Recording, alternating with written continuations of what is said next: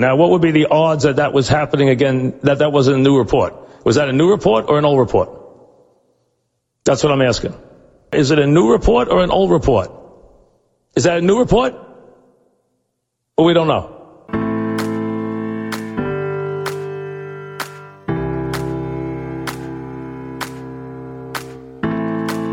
When a seasoned sports fan teams up with a millennial, opinions may vary, but the debates assuredly won't disappoint. Check your sources. It's new report, old report.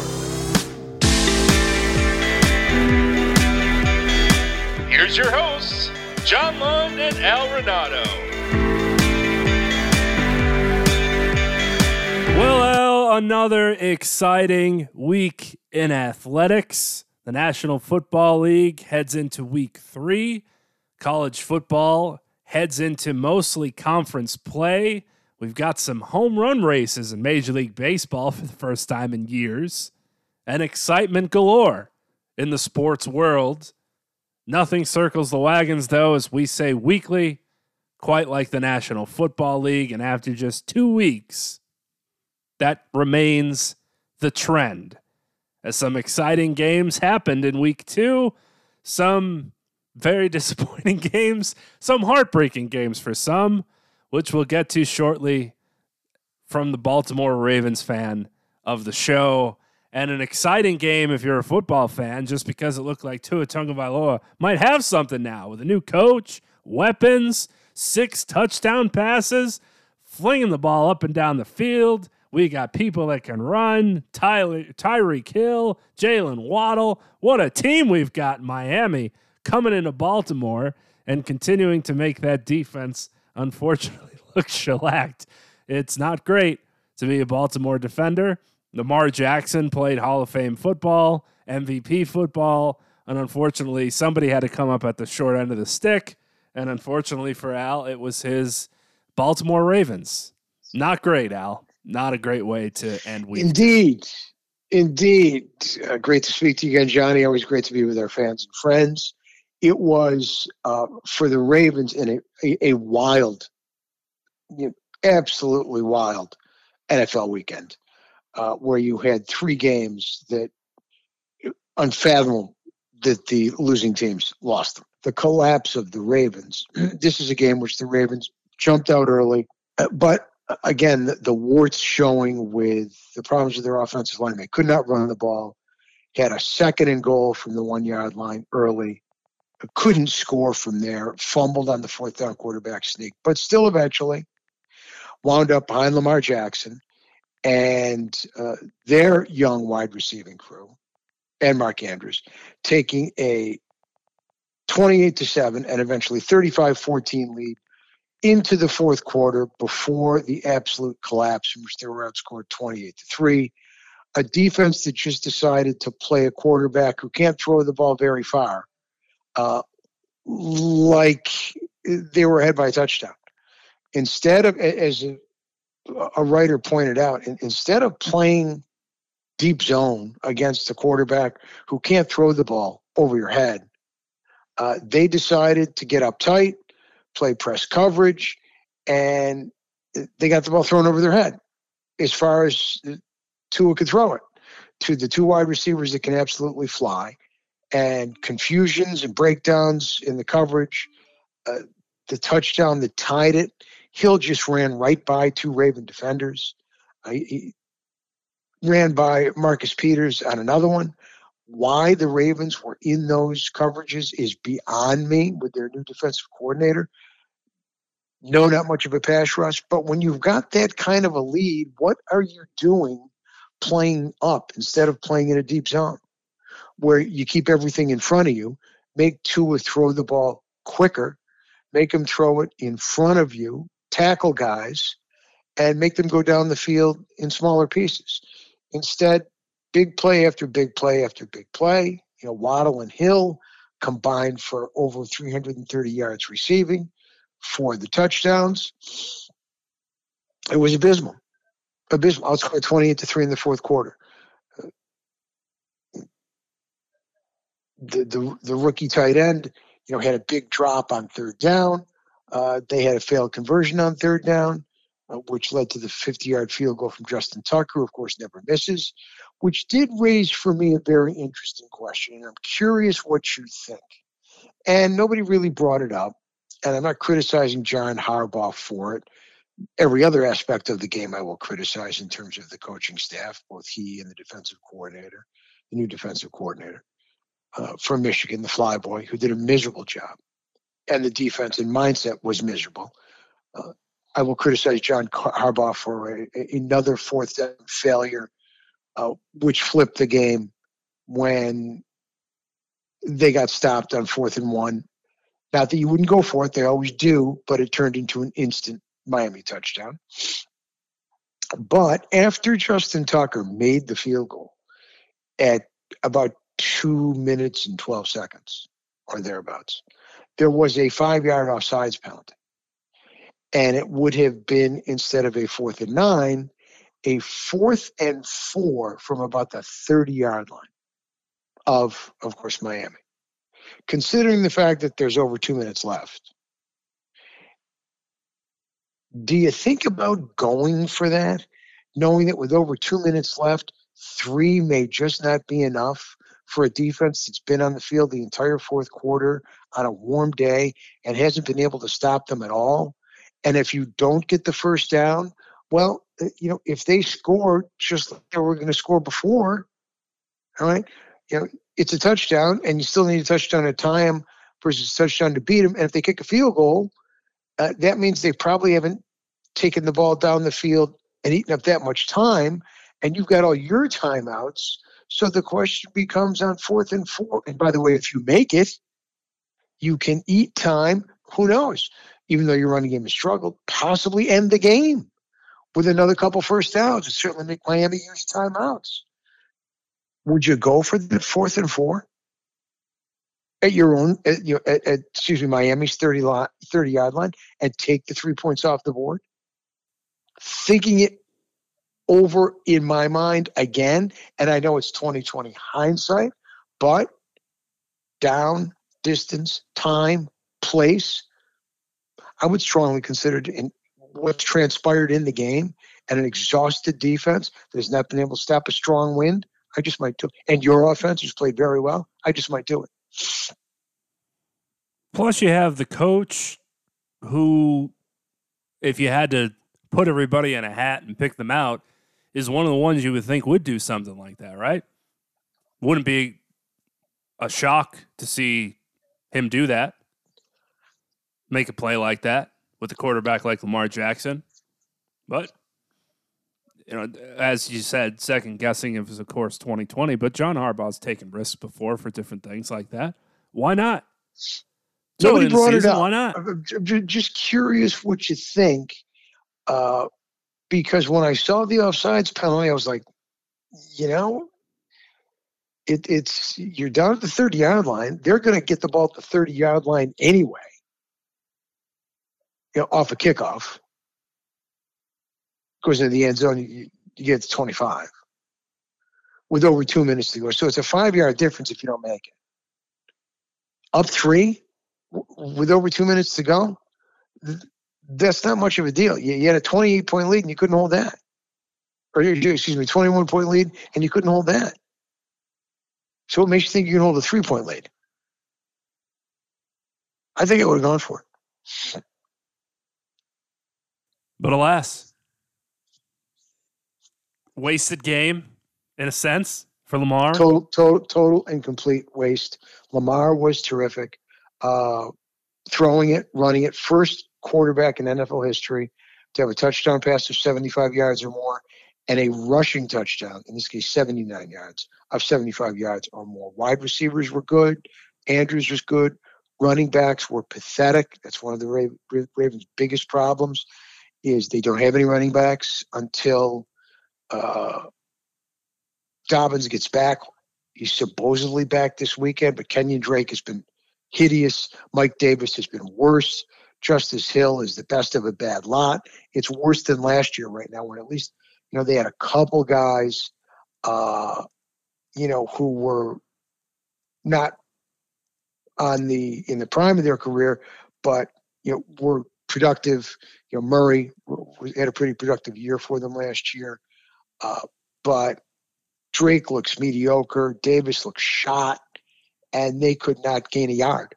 They could not gain a yard on 3rd and goal or 4th and goal. They always struggle in the quarterback sneak mode, and they simply could not run the football. They could not run the game out the way they used to, a couple of years ago. Offensive line has struggled. Ronnie Stanley's still out. And so the offensive line has been a huge disappointment. The running backs are a huge disappointment. But there are enough weapons there that I'm going for the 4th and 4. Plain and simple. And I got confidence in Lamar. I'm taking him a straight drop back and fire it. And if there's nobody open, find a way. Make a play. Put it in his hands, and that's what I'm going to do. But they didn't do that. It wound up costing them, as, of course, the Dolphins went right down the field, scored with about 10 seconds to go. 6 touchdowns of the pass for Tua. And, yes, he had a great game. He had a great game. His wide receivers are tremendous. They can fly. I love Jalen Waddle. I told everybody that would listen that of that group at Alabama, the Heisman Trophy winner, Jerry Jeudy, and Jalen Waddle. I told you that Jalen Waddle was going to be the best pro, and I think I'm going to be right.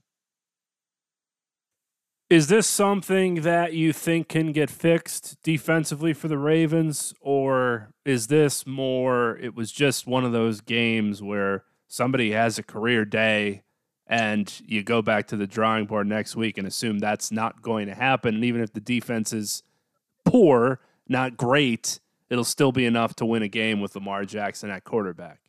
Well, it's not just Lamar Jackson at quarterback. They do have other weapons, which are improving.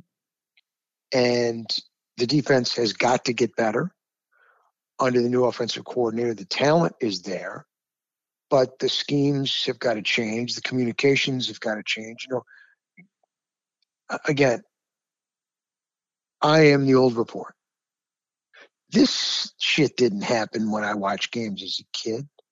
There are more schematics, more schemes, more scientific approaches and defensive designs that are in languages I don't understand. With all of that, how do guys just run by you? What happened to the day of, you see that guy? All right, he doesn't get by you. We're playing a 2-deep zone. Nobody gets behind you. Simple as that. No doubles defense. All right? Prevent defense. You want to play it that early? It's fine by me, because you got a quarterback who's not a strong arm quarterback. He shouldn't be able to beat you deep. He's a soft thrower. So you make him throw underneath. Make him take what you give him versus giving him touchdowns and letting him take them. And you have confusion between Humphrey and the rookie Hamilton. He struggled early, the first-round draft pick, the hotshot from Notre Dame, missed assignments, and no pass rush. Now they just signed Jason Pierre-Paul, the ex-Giant, the ex-Buck. Hopefully he will help pass rush. The schemes will get better. The communication will get better because the talent is there. And let's also remember, a big reason for this was you were facing the fastest pair of wide receivers in the National Football League with probably no one else even close to the speed that these two guys provide on the outside, in Hill, who is arguably the fastest guy in the league, and Waddle, who can't be far behind. And that was huge problems. It's not like Miami ran the ball effectively or for any huge chunks of yardage. They just continued to go. First half they didn't. First half they did a good job. 2 interceptions. The Ravens also won the turnover battle. 2-0. But still, they found a way to literally give the game away by mix-ups in the secondary and the failed pass rush. Yes, I think it's fixable. And as I said, they won't. Even now that Hill is no longer on Kansas City, you're not going to face another team that has that kind of speed on the outside with both guys. So yes, I think it was I'm not going to say, a one-trick pony.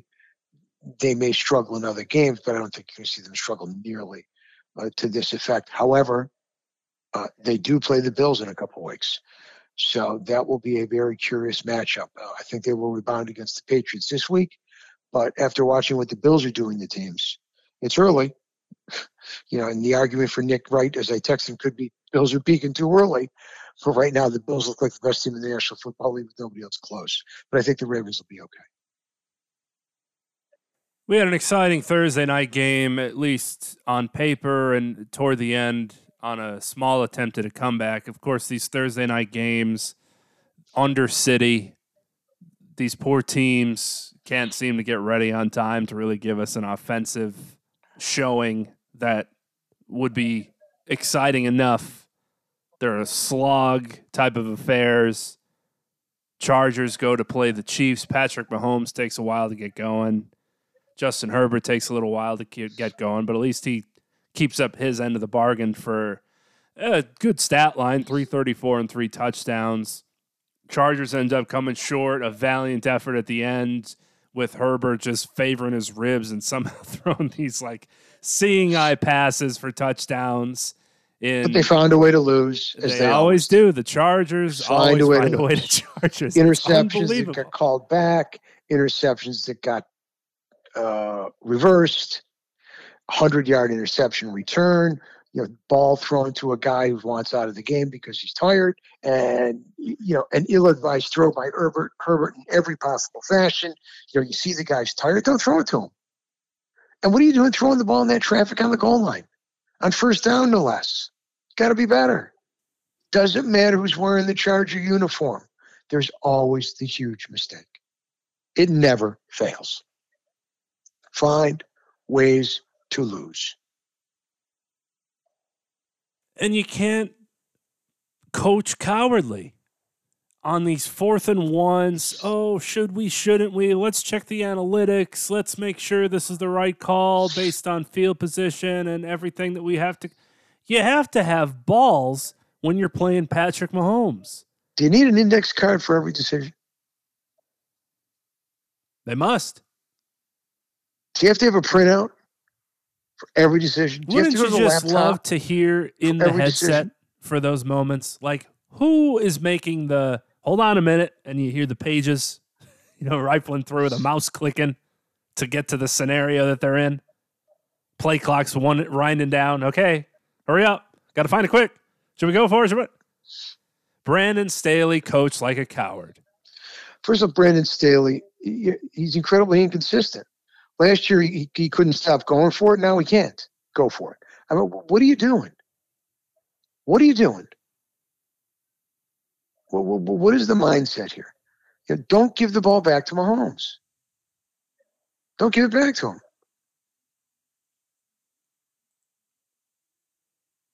And a loss. You hate to see it as somebody that roots for a team in the AFC West. I hope there's losses there always. The Cleveland Browns, which are currently playing tonight in Thursday Night Football and will probably hold on, but who knows, because what a joke of a franchise they are. I'm sure your heart is just still aching to see what Joe Flacco did to the Cleveland Browns. One of those, they have a 99.4 or whatever % chance of losing by StatCast. You blink and they've scored 2 touchdowns. They win the game by a point, and you're asking yourself, why are the Cleveland Browns a franchise right now? Joe can still hum it, man. Joe can still throw it. Joe can still throw, baby. 4 touchdowns, 307 yards. Forgot about Zach Wilson. This is your guy. We're going to the postseason. 1-1. Let's cook. 1-0 the division. Well, you know the way the NFL is. The Browns lose one, they absolutely should have won, and the prior week they win one on a 62-yard field goal by the rookie kicker. Yeah. For LSU. But the question becomes, and I posed this to our fearless leader, the one and only Chris Mad Dog Verso, of the 3 unfathomable losses. We touched on the first one, my Ravens, blowing a 3-touchdown lead in the fourth quarter and getting up to a 28-3, 6 touchdown passes. We just discussed the unthinkable loss by the Browns and it's, I still say it's hard for a guy in the heat of the battle. Don't waltz in for a touchdown when you're going to give your team a 14-point lead with less than 2 minutes to go. But yes, if Nick Chubb just fell down or went out of bounds like he did last year, that would have been it. But then the perfect storm, he goes into the end zone, the kicker misses the extra point. The Jets score in 4 seconds, when nobody decides to cover the wide receiver. And it's like they got extra guys on the field, or the Browns were playing with 8 defenders. And they recover the onside kick and score again. And then you have the Raiders and the Cardinals, in which the Raiders had, 31 different opportunities to close that game out? It felt like it, yeah. I think Kyler Murray is still running, trying to keep one of the plays alive, keep the game going. I mean, he's being sacked, keeps the play alive, gets it into the end zone, holding penalty, so fourth down gets repeated.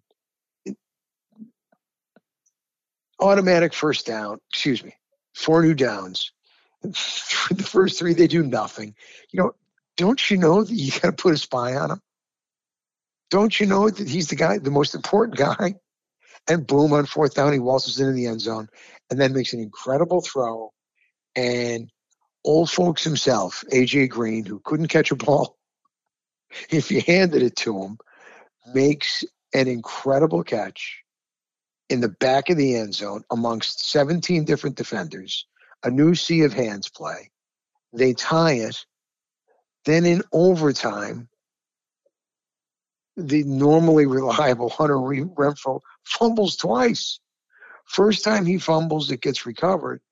And then he gets hammered after a short catch and run, fumbles, the ball bounces around, and lo and behold, Cardinal defensive back picks it up, waltzes in.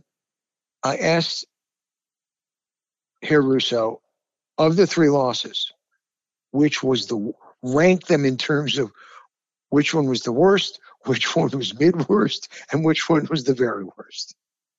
He ranked them the same way I did in terms of not just the gravity of the loss vis-a-vis the win probability, but also who you lost to. They were all at home, shockingly. All 3 home teams lost. But also the opponent you lost to, the way you lost, and the loss vis-a-vis interdivision schedule, et cetera, et cetera. And he ranked them the same way I ranked them. How would you rank them? On paper, if you had told me the Cardinals beat the Raiders, that wouldn't have surprised me. Now, obviously, how it happened is incredibly surprising. But if you said, the Cardinals rebounded and the Raiders are their typical selves, I would have said, okay. How it happened is just preposterous, and you can't have that happen in a football game. You just can't. Same thing kind of goes for the Dolphins and the Ravens, where if you say, okay, the Dolphins are for real this year, no score, and you thought, it must have been a shootout, as it was. Just the probability of it all for the Jets to come back to beat the Browns, with the Browns having some semblance of, maybe they'll be able to get by. The defense can maybe survive, Jacoby Brissett's whatever you want to call it, and the Jets are they're going to be those teams that you fade every week. How they lost puts them at number 1. But that is, I guess, another game where if you said the Jets beat the Browns, you'd say, the Browns must just stink this year. What's going to be the most heartbreaking is probably going to be the Cardinals-Raiders game. Raiders go down 0-2 in the 0-2 now. 0-1 now in the division, even though obviously that wasn't a divisional game. And you had 50 different chances to win that game. I'm listening on the radio to the Cardinals feed that they're playing on Point After. They're playing on NFL radio. And the broadcast crew is just aghast that there's continued times that they have to do more plays. Because as you mentioned, they're dropping passes left and right. Then the hero emerges finally, catches the most important one, and Kyler Murray runs for about 84 yards to get however many that was left for the 2-point conversion after offside penalties and holdings and moving around with it. What's happening? And, I'm listening to it, so you have to kind of paint your own picture. What's going on with this game?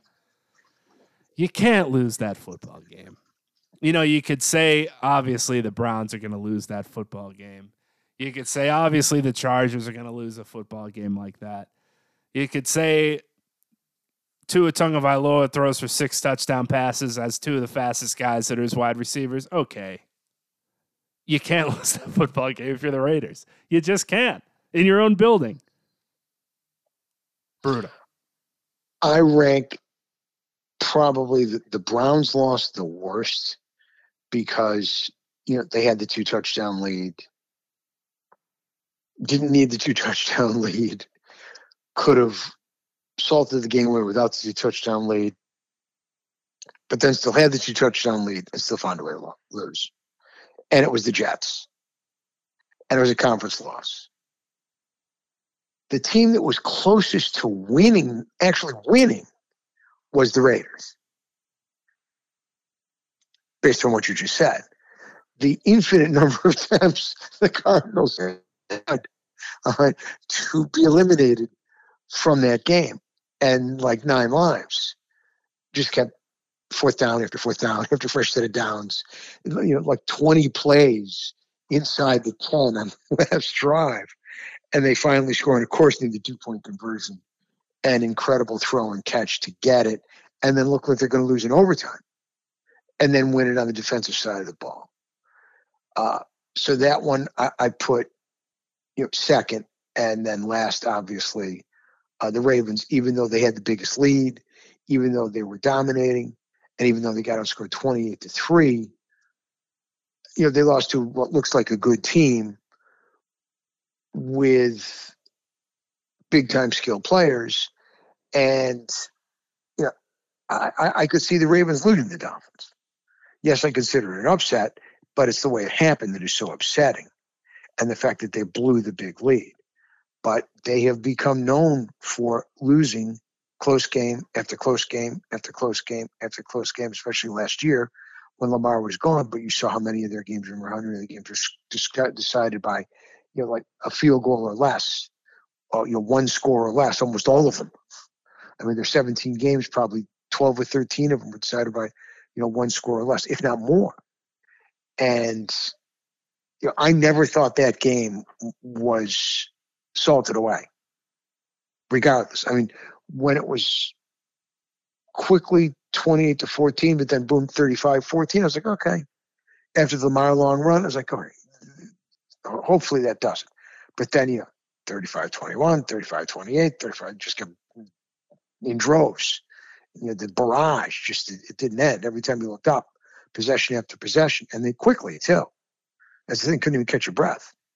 So that was, again, improbable. But to me, the other 2 were, not to say far worse, but the other 2 were clearly worse. But 3, I don't remember a day when there were 3 losses of that fashion on the same Sunday. When it comes to losses, too, that were surprising, the Colts getting shut out by Jacksonville. 24-0. Not to say that Jacksonville's going to be that same awful team, but it was a domination. Dominated. Matt Ryan just looks like he's the old man out there at his son's high school practice trying to still sling it around. It looked like the Colts in the last week of the season last year. Yeah. In Jacksonville. With their former quarterback for 1 year, in which they got totally dominated. This game was never in the hat. They got physically dominated Ryan looked shot, completely shot. The high-priced Colt offensive line couldn't protect him. It was embarrassing, absolutely embarrassing. They were not competitive. And folks can say what they will about the Super Bowl hangover and discuss if that's really a thing. The Bengals have just looked incredibly disappointing so far this season. It's obviously still early, but one of the main storylines coming into this year was we've revamped our offensive line. We want to protect our quarterback. We've got to make sure he doesn't get hit a lot because he's our guy. And Joe Burrow can't stay upright for the first 2 games of this season. This offensive line looks like a joke. Sacked 6 times against the Cowboys. You only give up 20 points on defense because Cooper Rush is still a quarterback in the National Football League and has to be for the Dallas Cowboys. And you can't score 3 touchdowns. They've just been incredibly ugly in the first 2 games, and you're playing shit quarterbacks. You lose 23-20 and 2017. Joe Burrow can't score 24 points? What the hell are you doing over there? I mean, it's early. We get it. But then you start hearing these stats that just happen, whether we're paying attention to them or not. Teams that start 0-2 are X. Teams that start 0-3 are X. It doesn't get great when you start getting on these lists for how poorly you start a season. Now you're going to play at MetLife against the Jets. If you don't beat them, just throw the fucking towel in. You should be 2-0. You're playing garbage quarterbacks that shouldn't be in the National Football League, and you've put up 2 goose eggs. Now let's see if Joe Flacco is another one that's going to cook your ass. It's been very disappointing. A little hard on Mitchell Trubisky, aren't we? Did you see him playing Thursday Night Football, Al? I know you still don't have the Amazon Prime, but my Lord, I can't believe they're trotting this dude out there in a professional football game. How can we not find 32 people on this planet that can throw a spiral? Well, I think come Sunday after this, Coach Tomlin may show you another guy. They'll be they're already clamoring for Kenny in Pittsburgh. It can't be worse. So the clamors will turn into screams from the mountaintops. They'll be lining up at the confluence. Not on the bridge because the bridge is closed, but there'll be those ready to head for the bridge and take a leap into the confluence with the way things are going with Mitchell Trubisky at quarterback. They wanted Kenny Pickett, the fans from the beginning, because he's the hometown hero. Trubisky had a very good preseason. To his credit, he did. He looked good. And, of course, the veteran wins the job. And it's been, how shall we say, less than spectacular? Less than spectacular is a great way to put it. I haven't seen the view of the second half, but I did notice they put up the chart for his first half of passes, where they have the little X and the O wherever the passes are going, and they put up the yardage and such. And it was all just passes to the right side of the football field, as in the wide receiver was just running a straight go, and he would either throw it to him far or throw it to him short. We saw one of the greatest catches you'll see this year and in general. George Pickens told Odell Beckham Jr., "Hold my beer, man." One of the most phenomenal catches you'll ever see. Now, granted, not a touchdown, and granted, Mitchell Trubisky, it's not like he meant to place it there. He had to catch it there on purpose. It was by accident, the play. It's not putting it in the right spot and having your wide receiver make a play. Nay. But nothing in the middle of the field for two quarters. Another Pittsburgh wide receiver, courtesy of the draft. George Pickens from Georgia. Got a chance to be a really good player. Yeah. If they get a quarterback who can throw him the ball, which eventually will probably be Kenny Pickett. I don't know when they're going to ring that bell. As you mentioned, it could easily be as early as next week, especially at this point in the season. What do you got to lose? Because you lose this game to the Browns, then you get to host the Jets. What a great time to see what you could do as a quarterback. Now, then you go to Buffalo. Then you play Tom Brady. Then you go to Miami to play Tua. Then you go to the Philadelphia Eagles, who don't look too shabby either. They're not great for the whole schedule. What do you got to lose? Throw them out there and see what happens. It's been a disaster. And this game in general on Thursday night, watching Jacoby Brissett and Mitchell Trubisky just do nothing up and down the field. Another great Thursday night product for the Amazon folks. Although, what do they care? Last week, they had the most subscribers ever, Al. Ever. Not Prime Day, Christmas, any releases ever because of the NFL. Look at the Thursday night schedule. I don't want the matchups, caliber of the teams. Don't have me. And I know things change in the National Football League, and they always do. That's why nobody circles the wagons like the NFL. You can go from worst to first any given Sunday. But you look at the caliber of the games, they're all eminently missable.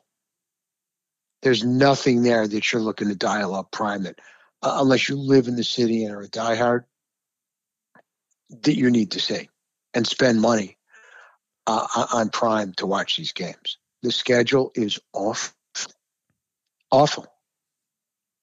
Now, next week you would have thought that would be exciting. Dolphins at Bengals, but we just got done telling you how awful Cincinnati's been so far. Then you got to be subjected to the Colts. We just told you how awful they've been. Against the Broncos, who have a horrendous offense themselves. My Denver Broncos. Sweet Christ. Somebody draw up a different play. Hit the Ask Madden button on the controller, please. Can we figure out how to score on the goal line? Anybody? Somebody from the stands? Let Russ cook, please. You'll burn the whole fucking kitchen down, and we'll have to get a new home. Redskins, Bears, Saints, Cardinals. There you go. Week 8. Maybe you could purchase this one out. Baltimore Ravens at the Tampa Bay Buccaneers. Not awful. Eagles, Texans. Nope. Falcons, Panthers. Nope. Titans, Packers. Falcons, Panthers. Falcons, Panthers. In week 10, God only knows what their records will be by then. Give me, I don't know if there are any buys before them, but let's say there aren't. Let's say they both played 9 games. Give me the under-over on total wins for the two teams. We'll be pushing what their loss total is now. It'll probably be 2.5. Let's see if we can get over that. Both teams hitting 2.5. I mean, as Andy Garcia said in the remake of Ocean's 11, run and hide. God. Run and hide. Then when the games are actually starting to matter in December, you end up with, Raiders, Rams kicks off the month. Okay. Before that, it's Bills, Patriots. But then week 15, 49ers at Seahawks. Then 16, Jaguars at Jets, and week 17, Cowboys at Titans. I mean, nobody's going to be playing for anything at this point. What are we doing? Do the Seahawks have to be on again anywhere? Seattle game should be blacked out. They shouldn't be on anywhere. They should have just, after they beat the Broncos and what is their Super Bowl for this season, understandably so, just shut it down right after that. Shut it down. Pete, get some sun, take the year off. Yeah. 71 years old. They're unwatchable. It's brutal. They're unwatchable. And another team that's getting that way, playoff team, MVP, 0-2. With their quarterback, unless they're handing the ball to the big guy, Tennessee is becoming unwatchable. He's awful. It was over at halftime. He is awful. And I gave him credit for turning his career around. And he deserved it. But in the biggest spots, for a postseason team, he has been brutal. And to start this season, he has been brutal. He looked awful the other night. He looked awful down the stretch last year. He was terrible when they lost to Cincinnati in a game that he literally gave away. And they gave away. But they sacked Burrow 8 times, 7 times, 9 times. I can't remember. He got sacked 7, 8 times every playoff game. And, they rebuilt the offensive line supposedly and drafted and signed, and it's still a sieve. But they gave that Bengal game away in the postseason. And they looked completely overmatched against the Bills. Now, everybody may look overmatched against the Bills. I'm not climbing on the Bills bandwagon. I did pick them to go to the Super Bowl. They look leaps and bounds better than everybody else after 2 weeks. But that can change quickly in the NFL. We know it. We've seen it. The switch can flip very quickly, whether it's injuries, whether it's simply a cold streak, a team that, gets full of itself and, peaks too early. But they look loaded for bear. My concern is always that they're not going to be able to run the ball enough in big spots other than with the quarterback.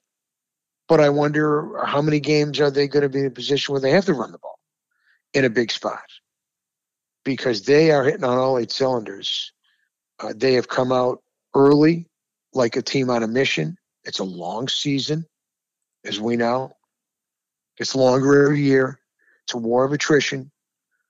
But so far, the Buffalo Bills look like they are, after a very, very, very short portion of the NFL season behind us, after 2 measly games, you would have to put the Bills at the top of Nick Wright's, not that he would ever put them there, but the top of Nick Wright's pyramid as we go into Sunday number 3. Just to put a bow on the Cleveland and Steelers game, for those that might have missed it, with 15 seconds left, the Browns punted it back to the Steelers and punted it back to the 4 with a 6-point lead. Mitchell Trubisky passed it left to Deontay Johnson. He then lateraled it to Claypool, who then lateraled it to Harris. They were lateraling it in the wrong direction. And you'll guess what happened next. As Scott Van Pelt would like to say, pitchy, pitchy, woo-woo went awry. Recovered by the Browns, touchdown. The baddest of beats. From a 6-point loss to a 12-point loss. Now, the spread, I think, was 3 or 4, so that shouldn't have impacted too many people. But with live betting now and everything you could put into it. What about the totals? The over, I believe, hit when Boswell hit a field goal when they were trying to do the, are we going to score here touchdown, or are we going to just take the field goal because of time and then we have to play clock or try to get an extra point? So when they settled for the field goal on 4th and 1 from the 17 with 1:48 to go, that hit the over. But alternate betting and everything is impacting someone now. Someone, somewhere, like right, teasers. The days are gone where the betting is over. Right. It's not just one spread. It's never over. You called your bookie, you put it in, that was the line, it's over with. You just lived and died by it. Now you could bet on absolutely everything at any time. So a lot of people were hurt by that. Some people won, will a defensive touchdown be scored? There it was, right at the end of the game. There's a lot of happy people and a lot of sad people, but we all are sad for having to be subjected to Steelers at Browns with 2 quarterbacks that are backups having to start. In college football, there was really no huge upsets as far as the top 25 were concerned. The teams that did lose, like 11th ranked Michigan State and 12th ranked BYU, did they really deserve to have those rankings? That's not a huge deal that they were there.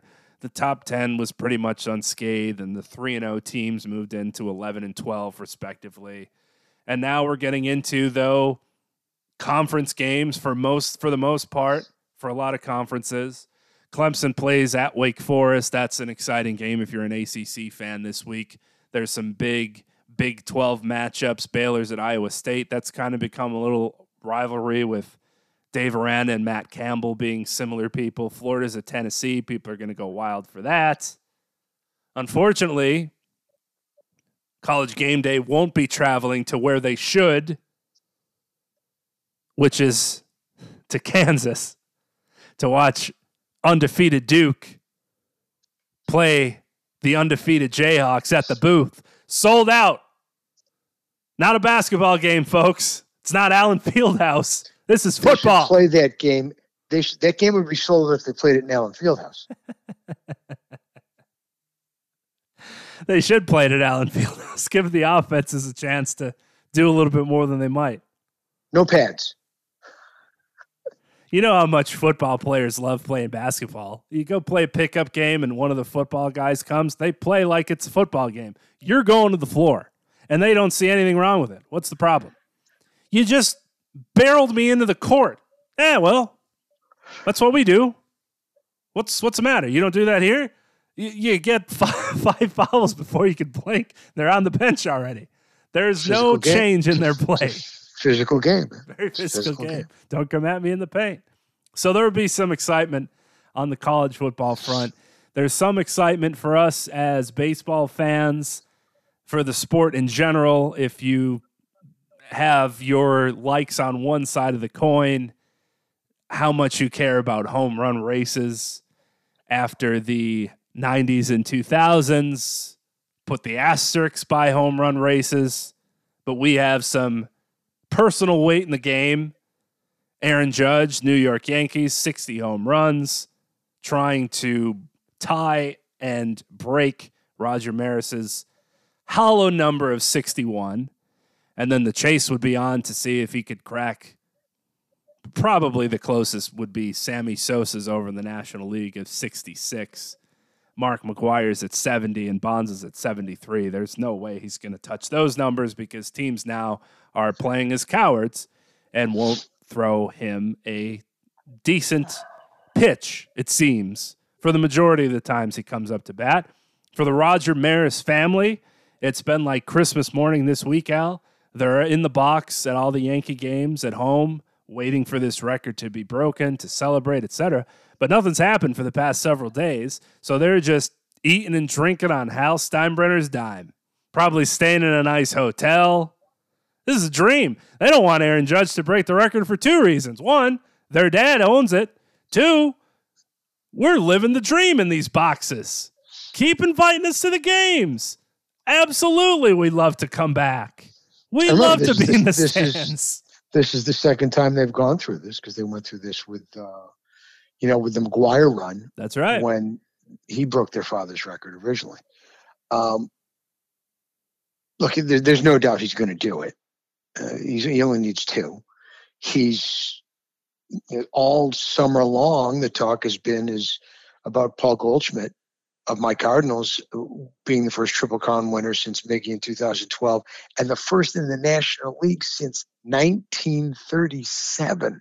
Think about that. There's not been a National League Triple Crown winner since 1937. 85 years. And that will not happen again because he trails in all three. But very quietly, Aaron Judge, who was blowing away Major League Baseball in home runs and RBIs, is now the American League batting leader. So he is in great shape to win the Triple Crown. The first one since 2012 in the American League. First one for the Yankees since Mickey Mantle in 1956. Leads the major leagues in home runs by far. Leads the major leagues in RBIs by far. And is now has a slight lead over Xander Bogaerts of the Red Sox, who they are playing for the batting average title, the batting championship. They were both at 317 and change going into tonight. And I don't think either one of them had a hit. Did Judge go 0 for tonight? I believe Bogaerts did. He did. 3 walks, a strikeout, and a long long And I think fly out to center. Bogaerts was 0 for 4. Yeah. So Judge should now have a legitimate versus decimal point lead. Math. But I believe that's correct. And that will be interesting because, the Minnesota kid is a few points behind. He's the one who led for most of the year. And, batting averages, that can flip-flop. The home run and the RBI titles are in the bank.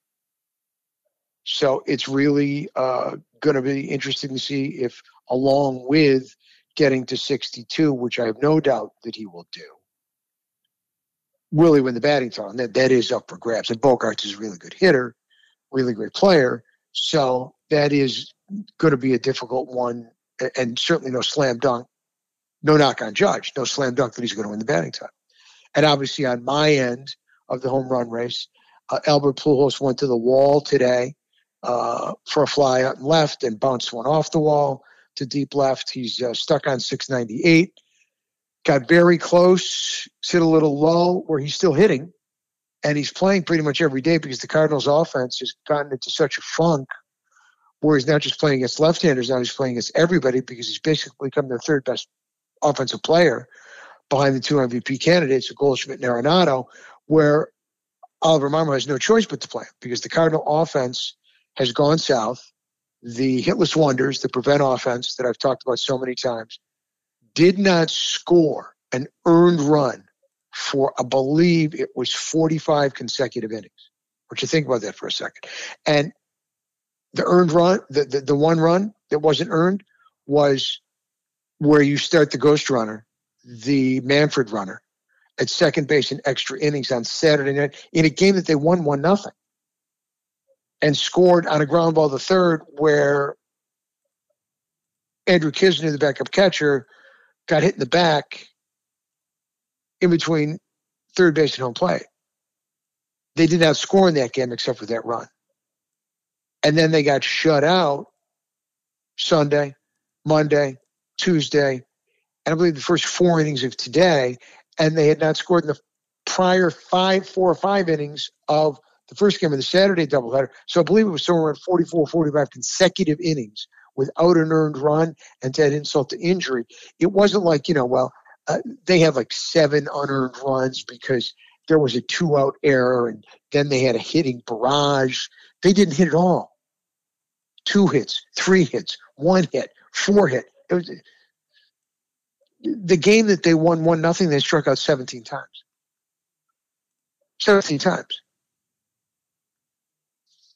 Last night against Snell, who was back to his Dodger performance in the World Series, he took a no-hitter into the 7th till Pujols broke that up.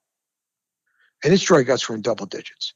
Their offense has just hit a wall and been like, the lineup is just like Swiss cheese. It's just got way too many holes.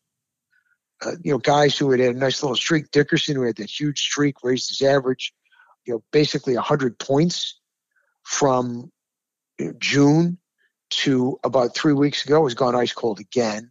The big boys are struggling in September. No home runs. I mean, they've hit a couple, but they've got a power drought. And everybody else has gone silent. Nolan Gorman sent down. Tyler O'Neill hurt again. So it's been, really a struggle for them offensively. They managed to win every series until this Padres series, in which they pulled a rabbit out of hat today with a grand slam from rookie Nolan. Not Nolan Gorman, from Donovan, the rookie second baseman, hit a grand slam in the top of the 7th to put him at 5-3. They hung on for the 5-4 win, and that was the offense for the last 5 days. And even before that, they had been in a slump offensively for a couple of weeks, where it was basically Pujols coming through with home runs to tie games or put them ahead, and a little bit of Arenado and a little bit of Goldschmidt, and nobody else. And since those guys have gone silent, the offense has just shut it completely down. So it was a big win for them today because the Brewers won again. Colton Long had 3 home runs, so the lead is still 7.5. So the Cardinals, even with their I don't want to say history, but with their ability to be completely shut down offensively, look like they're in pretty good shape. But the problem for Marmol is, he wanted to get Pujols in as many games as he could before they hit the road because he wanted to see him break the record at home. They only have 3 home games left. So I'm sure he wants to break the record at home, but you can't run the risk of having it come down to those 3 home games. They're not the 3 last games of the season. They've got 3 in L.A., much friendlier ballparks now. 3 in L.A., 2 in Milwaukee, home for 3 against Pittsburgh, at Pittsburgh to finish the season. So do I think he's going to do it? I don't know. I hope he does because he's been pretty steady. Even though he hasn't hit me in a few days, he's been hitting balls to the wall. He's been hitting balls hard. He's been getting base hits. It's not like he's going up there and just flailing away in his, 1 for his last 25. So I'm rooting real hard for him to do it. I think we're really cool. It's going to be tough for him to do it and even tougher for him to do it at home. I'm not sure if people have forgotten, and it seems that way for those that are at these games. It's really hard to hit a home run, Al. Obviously, everybody that's there is waiting on every pitch when Pujols and Judge are coming to the plate. But I think sometimes we forget because we're living in the moment and just watching these at-bats. Like, come on! It's taking so long. Just do it already. Well, at 42, jeez, this is it for him. There's plenty more home runs for Judge. Will there ever be another season like this? It's pretty hard to feel that there will because this is a once-in-a-lifetime season. Many have called it the best season ever. I'm not going to go that far because they base it upon the notion that, their pitching's harder than ever to hit. Guys throw harder than ever. You have to face more guys. But, I look at it obviously from the old report point of view. When, I see guys go in the dugout, when a new pitcher comes in, they take out a tablet. Yeah. And what are they watching? Well, they're watching the guy's stuff. You didn't get to do that 50 years ago. New guy's in. Let's go to the computer screen. Let's check him out. Forget about what the scouting report is. Here it is. Let's watch him. Check out his motion. Check out his release point. See where he grips his curves. See how what's his glove position on his fastball. Is he tipping his pitches? Where does he like to go? When he's heading the count. What's he usually throwing the first pitch? It's all right here in front of me. Well, and conversely, that relief pitcher was sitting on his hotel bed the night before with a tablet out like, all right, what happens if I get in against Aaron Judge? Where does he like it? Where does it not work? Am I going to get that low strike that's not really a strike called? Who's umpiring the game? Does it give that low strike? Can I throw it there on an off-speed pitch and get the call? Because he's not going to swing at it. He takes that pitch now. It's crazy what's going into these games. You're not just getting up there and having a swing. Everybody's got 1,000 different things swirling around their head, too. See, I know it sounds hideous, and I know it sounds old school, and it certainly got off my lawn, but I don't like any technology in the dugout during the game. Yeah. Not in the dugout, not in the bullpen, not in the clubhouse. I don't think you should be able to go back and watch your at-bats in the clubhouse. Forget about live stuff. I don't think you should be able to watch old stuff from earlier in the game. Anything earlier in the season. You do that when the game's over. Game over, go watch all you want. Game on. Yeah. I don't disagree with you on this, even as the young report, the new report. I don't disagree, and I think it also helps the game. There's that, and you're also not running the risk of the cheating that has already been rampant in your sport because of technology and what people are able to sneakily do, no matter how many times you tell them to don't. Of course, that aspect of it is obvious, and they've done everything they can to eliminate that. But I just don't like that it takes away from you playing. Right. There's a time to study. There's a time to play. You don't get to look at the practice test while you're taking the test. Right. You look at the practice test before you take the test, not during the test. You don't go to look at old exams while you're taking the exam. Play. When you're done playing, watch, stop, then go play again. I just don't like it. It takes so much away from the actual competition. And I want to see guys talking and having fun in the dugout. I don't want to see them looking at tablets. I just don't. To me, it's not part of the game. And I really think that a great part of baseball has been lost. Study the guy by watching him pitch. Eyes on the guy on the mound. That's how you do it. Again, it's just the very old, crotchety, get off my lawn approach that I have to, not going to say it was better when I was younger. I just liked it more when you didn't get to do these things during the game. Just my mindset, plain and simple. And I'm not going to change. Nothing's going to change that mindset. Nothing. So we are now down the stretch. Only one real race for a flag left. Braves, Mets, NL East. And only one real race left in or out, which is the NL wild card. The AL wild cards are still, to be determined in terms of the order between Tampa and Toronto and Seattle. But we pretty much know that that's your threesome. NL, we've got 3 teams battling for 2 spots. Milwaukee's still right in it, looking like they're on a little bit of a roll. Colton Wong, 3 home runs tonight. They're in Cincinnati. They'll probably sweep them. Then I think they play Pittsburgh and then 2 of the Cardinals. No, I'm sorry. They got 4 with Cincinnati and then 2 of the Cardinals. So they're right in the hunt with San Diego and Philadelphia. Huge win for Philadelphia tonight over the Braves, 1-0, because they picked up a game on San Diego, as Milwaukee did as well. So those 3 teams battling for 2 spots. Give me your thoughts. Mets, Braves, and the final wild card. I'm going to pick the Braves just because the Mets have shown us for my entire lifetime that they'll probably blow whatever happiness they think they'll gain. This year's team feels different. They'll most likely win the division, but if you have to put a gun to my head, I'm obviously going to take the other team.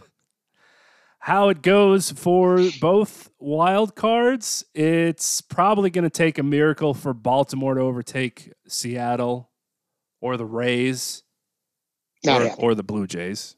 Not happening. The wild card in the American League is done. It would be a historic comeback. Though, if I had to pick a team, I'd love to see the Orioles get in. It would be a electric environment at Camden Yards to get playoff baseball back there and actually have Orioles fans in the stands instead of whatever team is the visitors.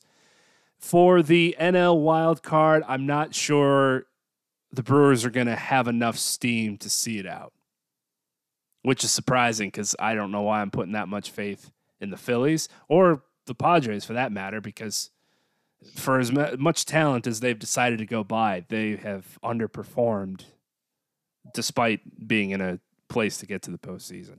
So I guess I'm going to go chalk for the wild card as it stands now. Milwaukee will be left out. Baltimore obviously be left out. And I will go with the Braves to take the division from the Mets because of what the Mets have shown us for my existence mostly. And that's usually what happens to them, unfortunately. But at least they're in. Hey, Mets back in the postseason. Happy days. I'm picking the Mets, believe it or not, because every time the Braves seem to get there, they fall back just a little bit. They've gotten there a couple times, and then they've fallen back. Tonight, perfect example. They're playing the Phillies. They can't score against the Phillies when the Mets are idle. Yesterday, they lose a tight one to the Phillies. It wasn't the Phillies. Who they lose to yesterday? They lost a tight one the other day, 3-2, after the Mets lost. So, and the Mets have an easy schedule. And they have, I believe, 2 left against each other or 3. I'm not sure if it might be a 2-game series. Maybe I think it's a 3-game series. Braves got the Phillies, the Nats, and then they play 3 against the Mets at the end of September and in October. In Philadelphia? Or I'm sorry, in Atlanta? Yeah, in Atlanta. And then the Braves close at Miami to play the Marlins. Okay. So and the Mets? And the Mets? Let's pull up the Mets. I think you were right in saying that they have an easier close to the schedule. Aside from that Brave series toward the end of the season, not easy, but they're playing the Athletics coming up for their next series, so maybe challenging. Then the Marlins, that Brave series, then they finish to host the Nationals. And the other aspect of it is Scherzer came back the other night and was brilliant. Yeah. Perfect. 18 up, 18 down, if memory serves me correct. Yeah. So if they've got, the two monsters against that schedule with the polar bear getting hot again and Lindor being the second guy in the lineup, I know Marte is out. That really hurts them. But Escobar's gotten hot. Now, they did lose Nemo the other night, who I can't stand anyway, Nemo the Nimrod, who is the new king of phony hustle. He slides headfirst into any bag, even if the ball is over the wall. But I still think that on the strength of those two guys and the best closer in the sport, Diaz has been otherworldly. I think they're going to win it. And then that is a huge advantage, winning the division and being the 2 seed. You avoid the Dodgers until the NLCS. Yep. That's the key. At all costs, avoid the Dodgers. And as the 2 seed, you will avoid the Dodgers. So I'm going with the Mets. And as for the final wild card in the National League, I don't know why. I just got a hunch that the Brewers go on these streaks where they just hit a bunch of home runs. Today they had 4 hits. 4 hits. But 5 runs. Why? 3 of the 4 hits were Colton Wong home runs. He hit a ton of home runs. Willy Adames is going nuts. Just like last year after they made the trade for him from Tampa, where was their MVP? 30-plus home runs. He might drive in 100 runs. The quality starting pitching. Their bullpen now is not nearly as good. With the exception of Williams, who's been terrific. I just got a feeling that they're going to find a way to sneak in. Whether it's over the Phillies or the Padres, I don't know. But I think one of those teams, and it might, the Phillies could spit the bit. Big win tonight. I understand. Big win tonight. But there's something about the Phillies that rubs me the wrong way. And I love Wheeler and I love Nola, but it's an odd mix. And the Brewers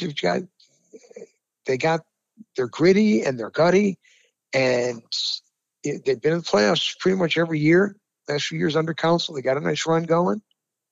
And I just got a feeling that they're going to find a way to sneak in. And remember, no play-ins this year. No play-in games. Thank God. Head-to-head. Head-to-head. Settle it out like baseball players and play a series. Finally. It's exciting for baseball to have really must-see at-bats. But unfortunately for baseball, too, sometimes good luck finding the games. Like tonight, if you were in Pennsylvania, the Phillies were on Fox. Well, that was what the Yankees were supposed to be on. So you had to watch the Phillies game and wait for Aaron Judge to come up so they would move from the Phillies game. But you do get the at-bats. And they would show you the at-bats.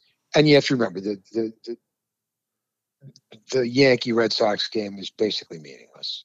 Right. And the Philly-Brave game is the game. It's got a ton of juice for both teams. Division and wild card on the line, and it's a 1-0 game. So that's really the better game to be watching. All you need at this stage of the Judge at bats. And drama for Friday night. the game being on Apple TV because the Yankees don't have enough money. They had to sell 20 or something games to Amazon and Apple TV. Michael Kay trying to get into the booth so he could have the call for it. He was probably sweating bullets tonight. It was going to be Adam Amin and not him. I'm surprised he wasn't on social media on a live stream just doing the play-by-play so it could be recorded someplace. Another piece of history. John Sterling doesn't have to worry about that. His 60th home run call, too. Michael Kay. And you wrote it down. We could tell. Take it easy. I mean, Adam Amin had some great calls on ESPN with the girls' NCAA Gumbawale tournament. Fabulous. But what is he talking about tonight on Fox? My center fielder, who is now your center fielder, who, as we talked about before we started the show, is the best center fielder alive and is a beautiful player to watch defensively and is hitting some and running the base and healthy and doing everything that he does best that we loved as Cardinal fans. And now you love as Yankee fans. Harrison Bader is 28 years old. And he's talking about him tonight, you know, growing up down the road, going to Horace Mann, being a Yankee fan, calling Bronxville a suburb of New York City when it's really a suburb of Westchester, but that's okay. But then he says, with the Maris family in the building, how ironic. Harrison Bader's favorite player growing up was Roger Maris. Now, wait a second. I understand my favorite player was Lou Brock, but, you know, I was 10 in 1967, 9 in 1967, and 10 in 1968 when Lou Brock was tearing apart the Red Sox and the Tigers, and then later on set the all-time record for most stolen bases in a season. Okay, I was 14. All right. Harrison Bader is 28. That means Harrison Bader was born in 1994 or thereabouts. Roger Maris retired in 1970. How is Roger Maris Harrison Bader's all-time favorite player? I'm not saying that he's not. I'm saying, how is that possible? How is that possible? Never saw him play. He wasn't even born until over 20 years after he retired. I'm confused. The only place I can find that where Harrison Bader's favorite baseball player is Roger Maris is on Wikipedia, which, as any teacher would tell you, is not always. And that's obviously where he read it. I'm sure that's where he read it. That's where he found it. So the sentence goes, and it's as you just said, he read it. Bader grew up a fan of the New York Yankees, and his favorite player was outfielder Roger Maris. Now, as you know, Al, or maybe not, but as it goes from Wikipedia, anybody can go on here and just type what they want. And remember, Roger Maris was traded from the Yankees to the Cardinals in 1967. The only notes I can find on this for the few, and by few, a couple articles that mention it, is it's just that sentence. It's not him actually saying, my favorite player is Roger Maris. And so it would lead me to believe. I think he actually retired after the 68 season, after the Cardinals lost the World Series, but I'm not positive about that. And he died in 1985. Right. He wasn't even alive for me. I'm 32. He died of cancer at a very young age. Yeah, terrible. It's a hard life that he led, if you ever want to read up about it. And I'm sure we'll hear continued stories about it as these couple days go on, and this number is still getting thrown around. But yeah, that is an interesting tidbit that his favorite player was Roger Maris. Why? He doesn't bat lefty. Maybe his dad. I don't know, but I don't get it. I can't find a story that tells as to why that would be. just the one sentence on Wikipedia and on an article on medium.com that just has the exact sentence as it reads on Wikipedia. Growing up, he was a fan of the New York Yankees, and his favorite player He passed away when did he pass away? 1985. Okay, 10 years before he was born. Yeah. I mean, at least DiMaggio was alive and well doing Mr. Coffee commercials, and a coach for the Oakland A's when I was a kid. Yes. Ted Williams was the manager. Okay, of the Senators. Stan Musial had retired. A couple of years after I was born, and was alive and well. Yeah. We have the internet, obviously, in Harrison Bader's generation, but how many YouTube clips are there to do a deep dive on a random August day, Roger Maris with the Cardinals playing a doubleheader in the National League before the lights go out at Wrigley? In 1970. How many games you could obviously find when he hits 61? That's easily accessible. How many games are you watching where he's, let's play 2, and we're trying to get through this before the sun goes down, and you're sitting through that 9-inning game on the old YouTube? I don't think you're going to find a lot of those games to be like, you know what? That's my favorite player. We call erroneous here on the show. And one more thing for these people that are going to these Yankee games, and God knows how much money they have to spend, especially in the home run areas of the stadium. Will you put your fucking phone away, please? And this is coming from the new report portion of the show. That's not going to happen. Possible purpose is it serving for you to have your phone out to have this moment captured? Everyone is going to have the same video. It's on every outlet imaginable, so you'll find it. And are you really going to not celebrate the home run, but make sure your hand is steady while you're zooming in because you got shit seats to watch Aaron Judge go around the bases? Just enjoy the moment, will you please? If you want to pull your phone out after and get him coming out of the dugout or whatever, go ahead. But just enjoy the home run. Can't do that. What purpose is it to have it on your phone? It's like these weirdos that take videos of fireworks on the 4th of July every year. You're not watching that over again. Technology is a must. What are you going to do? Sit next to somebody on the train coming home? Hey, I was at the game tonight. You want to see the home run? They'll say, why? I'll just pull it up on my phone and see it professionally done by 20 camera angles. You could see it any way you want. They'll have a replay of it. Slow-mo, fast-mo, that camera that's in the dirt in front of home plate. Yeah, but you haven't seen zoomed in on the bat. You haven't seen my shaky fucking hand, though. You haven't seen my view. And then wait until I accidentally flip the camera around and you see me jumping around with all the fans that I'm standing next to. It's a great video. And because unlike you, I can say, I was there.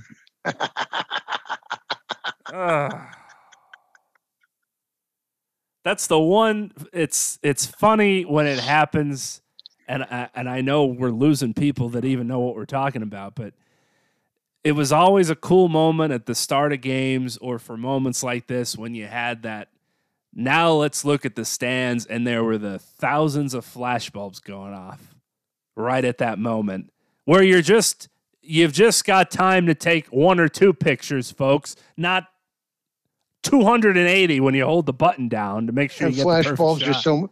Flashbulbs just going off is so much cooler. It's awesome. And now it's an amazing sight. It's just everybody holding their phone up looking at the screen.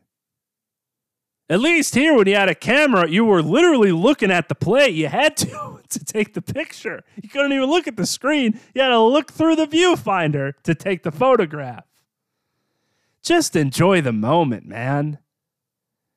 Take your phone out. You want to see him take his curtain call and do all that stuff. But for the 15 seconds, just experience life. And when he's rounding third, maybe whip your phone out. Can't do that without my phone. God. can't walk around the corner without my phone. Then they had people had their flashlights on later in the game, like trying to get a rally going. By the time he comes up the other night, when they actually rallied for him to get another at bat, you don't have any phone left. Your battery died. What happened? Oh, I was flashing my light around. My fault. I had taken 52 videos previously thinking he was going to hit it, and we didn't think he would come back to bat again in the 8th. Our fault. Just enjoy life, folks. Okay? There'll be plenty of places you could get a replay of the at-bat and the homer and the angle, and you could even look for yourself in the replays. Oh, we were sitting up there in the nosebleeds. How great. I sound like you. Al, it's always a pleasure. We'll do it again next week. That's not a bad thing to sound like. Folks, until next time, for my partner, the great John Tiny One, I am ML Renato, AKL from White Plains. I'm losing my voice with the length of this program. Judge will be at 62 at least by the next time we speak, and hopefully the machine will make it to 700. Have a great sports weekend, everybody.